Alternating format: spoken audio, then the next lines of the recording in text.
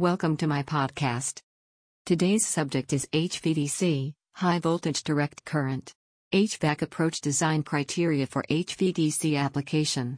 A high voltage, direct current, HVDC, electric power transmission system uses direct current, DC, for the bulk transmission of electrical power. HVDC, high voltage DC supply, is mainly used for long distances to minimize power loss. The converter/rectifier hall is one big Faraday's cage designed hall with no entry to personnel during normal operations. All indoor M&E equipment must be grounded. Only ventilation is required except for high temp regions like the Gulf. N+2 configuration for redundancy. Air handling unit sections. Heating coil, humidifier, pre-filter plus bag filter. 100% fresh air with 30 pascals pressurization and with gravity release dampers at upper levels of the converter hall.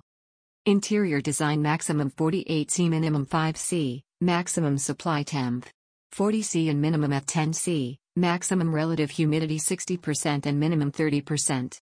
Heat losses on average 300 kW, including process piping. 500 lux uniform lighting. For security, entrance doors are interlocked for power shutdown in case of fire. Firefighting, manual extinguishers at entry and automatic interior extinguishing on the interior for the controls room. BMS, all sensors high temp and low temp, high and low humidity etc. To connect to controls room. I can be consulted on this and help you achieve your goals remotely. Thank you for listening.